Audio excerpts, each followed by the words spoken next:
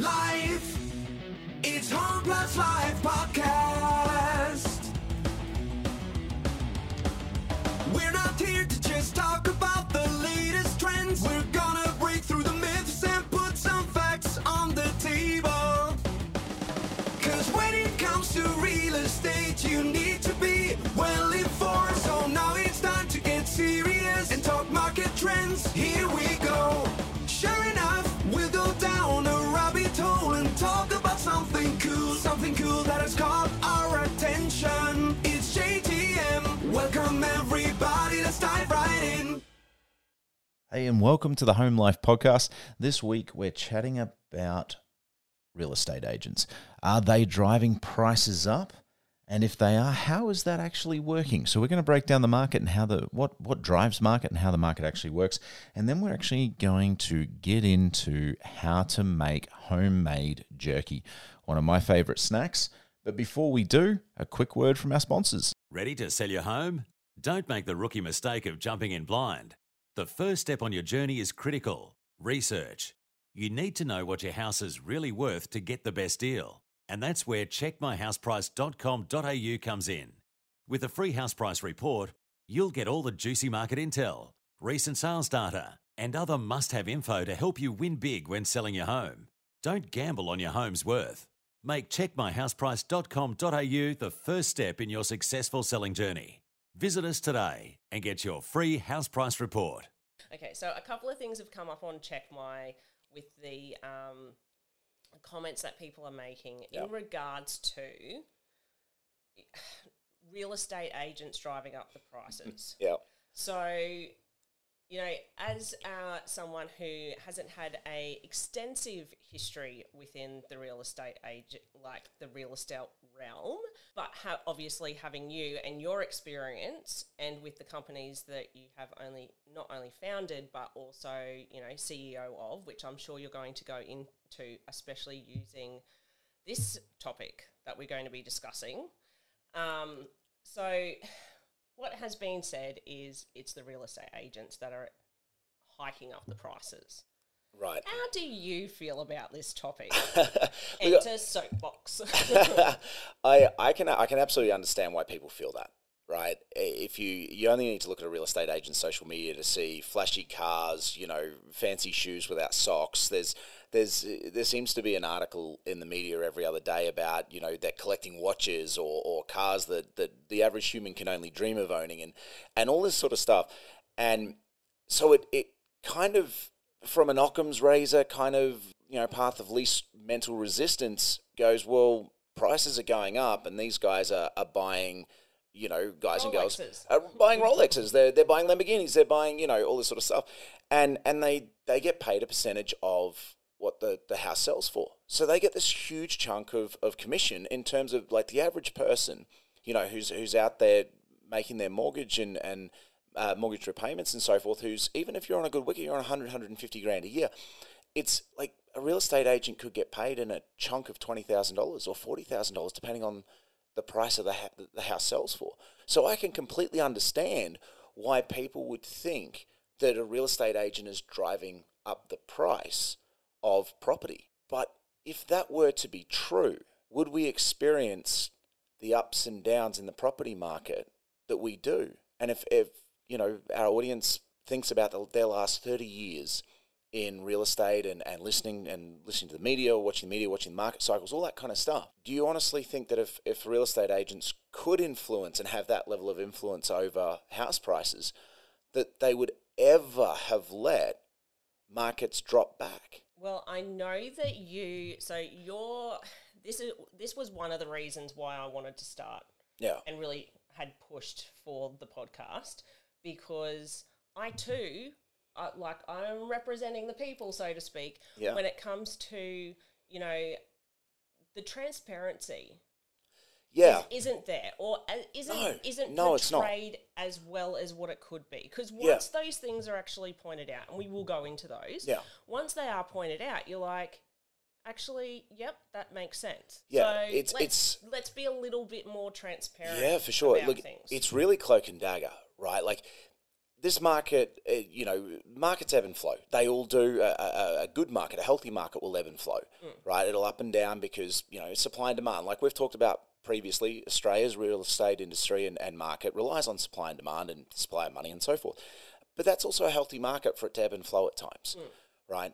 I think the worst possible phrase in Australian real estate, and it comes out of the mouths of real estate agents every single day, and it's not their fault. This is a nationwide accepted industry standard practice. This is how they're taught to operate, and I think it's a fundamental flaw in that, is put forward your best and final offer, or put forward your best offer.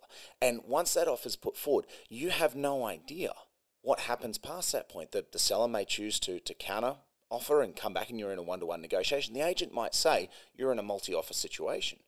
And there's no way for you to determine that. Now, coming back to the question that we've opened with, which is, are agents driving up the price?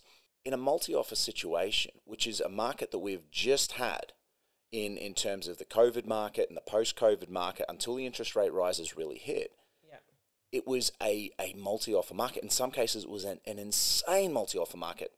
Looking at the data behind the scenes that we get at Market Buy, which is a digital offer management system. So, you can make offers on property online, and agents can use it, and it provides transparency, and we can get into that later. But what we were seeing is in some states, on average, there were 23 offers per property from an average of 14 different buyers, right?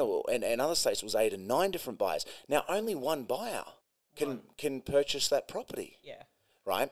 So the multi-offer situation, the competitive situation, this was happening on Market Buy, absolutely. But it was happening in terms of multi-offers, were happening off of digital platforms in the traditional way, where an agent's going, well, I've got multiple interests, put forward your best and final, right? And there's no transparency there. There's no equality of opportunity for the buyers to come back and they put forward an offer. Because what happens as a buyer, and I've been this buyer, all right, and I've talked to thousands of buyers, and I've even been the seller. But what happens is they say, put forward your best and final. And your brain shifts from, what am I going to have to pay to secure this property to make it my new home? To, what's the least amount of money I think I can get away with paying to secure this property? They're two very different mindsets. And what ends up happening in a multi-offer situation is the person who does that misses out. Okay, the person who ends up going, I'm going to do whatever it takes to get this property, and goes to their limit, and I stress, in a multi-offer situation, often ends up securing the property. Now, that is what's driving up the price, because it's supply and demand. There was significantly more demand for the property than there was supply, because only one buyer could secure it. So it's not the agents driving up the prices of property. They're benefiting from it. Absolutely they are. They're getting paid a percentage of common in a lot of regards, 1, 2, 3%. Because some good agents are getting paid 4 or 5%, right? And they're worth it because they're getting enough, they're getting more for the property than what addition over and above what other agents could, than what their fee is. Yeah. So a good agent's worth their weight in gold, but they're not driving up the price. What they're doing is creating the opportunity for the market to compete for the property, and the competition, the market, the buyers are driving up the price. And given the fact that we already have a supply and demand issue here in Australia, and we have had comments on Check My, along the lines of, well, if it wasn't, where's one of them? It's only as valuable as what someone's going to pay. 100%. So the whole point of you going to do a listing with a real estate agent is that you want your property to sell. So if that means that you're wanting, 9, 10 people coming through, you want those 9 and 10 people to put in offers. So technically speaking, a real estate agent is doing their job by getting those offers, correct? A real estate agent is effectively a middleman, right? Yeah. They're effectively a middleman. And they're a middleman who should have excellent marketing and excellent negotiation skills and things like that. And they should be creating as much competition to compete for your property as possible. That's a good agent. That's literally what their job is. If they do that, you're going to get a premium price for the property. But here's the flip side of that scenario.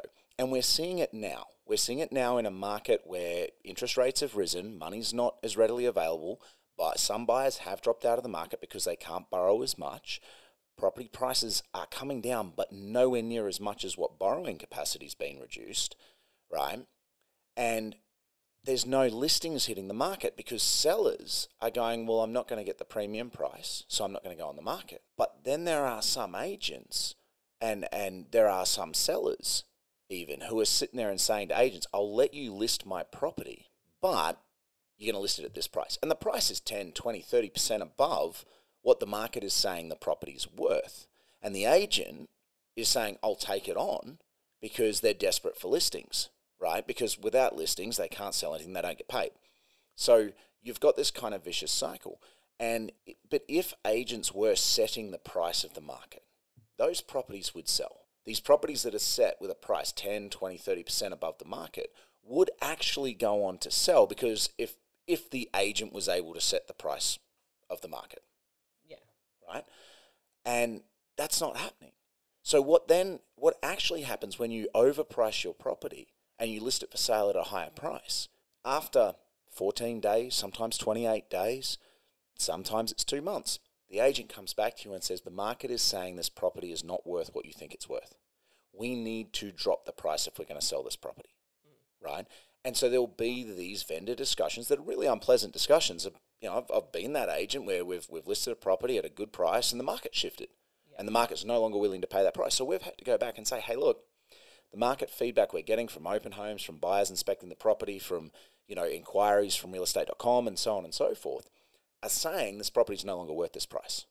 We need to drop it to this. And at that point, what's happening is sellers are going, well, I need to sell, so I'll drop it, right? And the average vendor discounting is the term used to describe how much a seller discounts the property from the list price in order to get it sold, right? So it's the list price versus what the contract price was. Okay, and right now in most states, most major metropolitan areas, it's fluctuating between about 4 and 7%. Okay, on recent numbers, and so they'll make that discount, right? They'll make that discount, or they'll take the property off the market. Now, as we've discussed previously, we're heading into a period where a lot of sellers can't afford to buy in the same market that they're selling in. And that's a discussion for us to have on a completely different day as to selling, the risks and benefits of selling at the height of the market, right? But that is the challenge, is you have sellers who can't afford to sell unless they get that premium price because their borrowing capacity has now significantly dropped due to interest rate rises. The supply and demand issue continues. What a vicious cycle we have. It is. Look, the only way we can solve it, and we all need to put pressure on the state and federal governments, is to build more houses, and to support the building and the construction of affordable housing. If we can do that, we eliminate this crisis. Let's see which rabbit holes we're going down in this episode. It's time for JTM.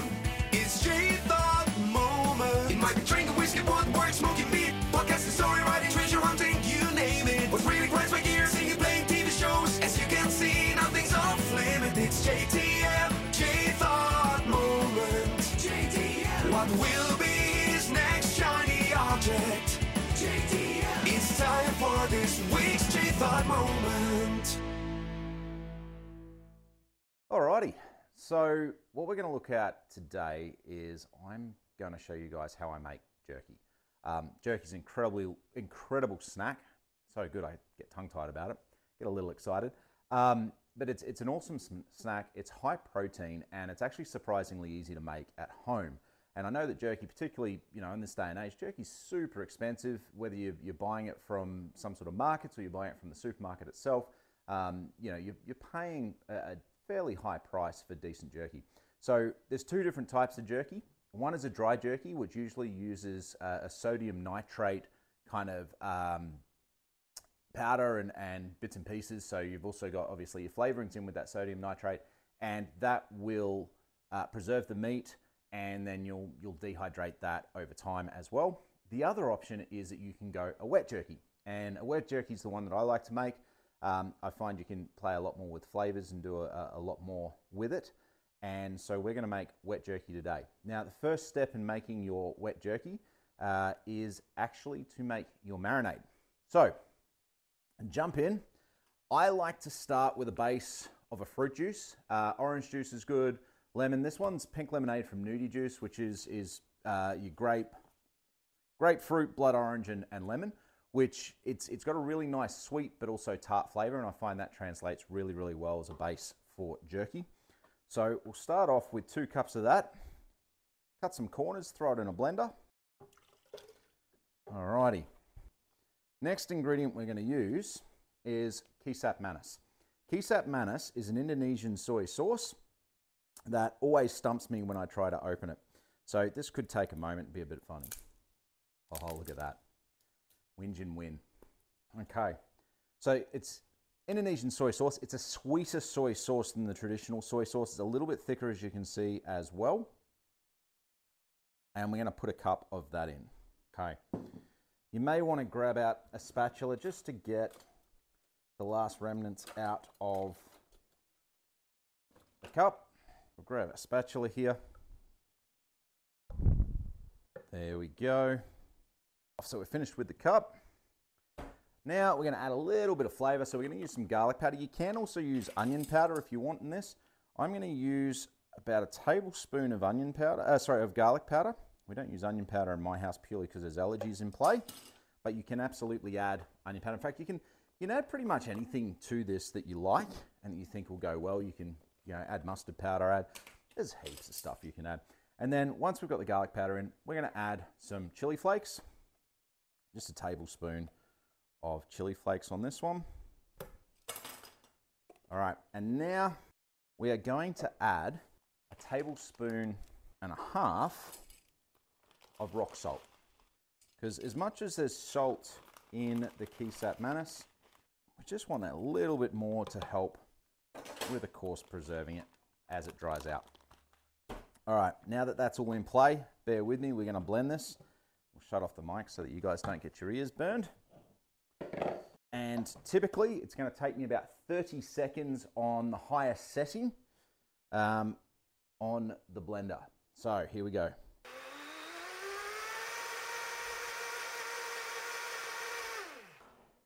Alrighty. So that's done. So what you're listening for with this is you'll hear the rock salt pinging around. It'll be that plasticky kind of tick, tick, tick, tick, tick ping.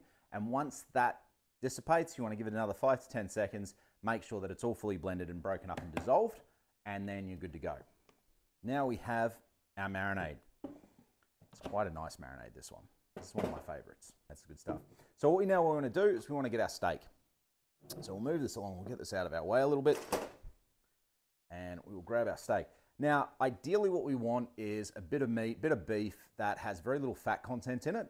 The best cuts for this are top side. Sometimes blade, if you can get a good blade roast that doesn't have the collagen or too much collagen, too much fat on it, you can often cut that up into a really fat-free cut and then slice it up. I've got a bit of rump here, and I've already trimmed a lot of the fat off it. There's still a little bit here. I'm going to have to use it, but if topside and blade are too expensive and rump's on special, I'll go the rump.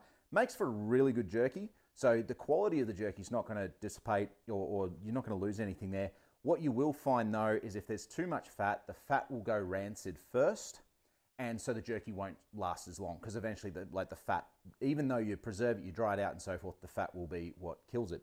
So just get some offcuts here. So we'll cut that off so we can get our nice straight edge, and we're looking for 2 to 3 mil kind of widths.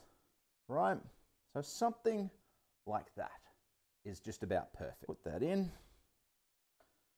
race through here. We'll do for now. We'll just bob that down a little bit there and make sure that that soaks in. So I'll do the rest of that later. Now, the other thought that I will give you is, or the other bit of advice that I'll give you here is you want to soak this for 24 to 40 hours.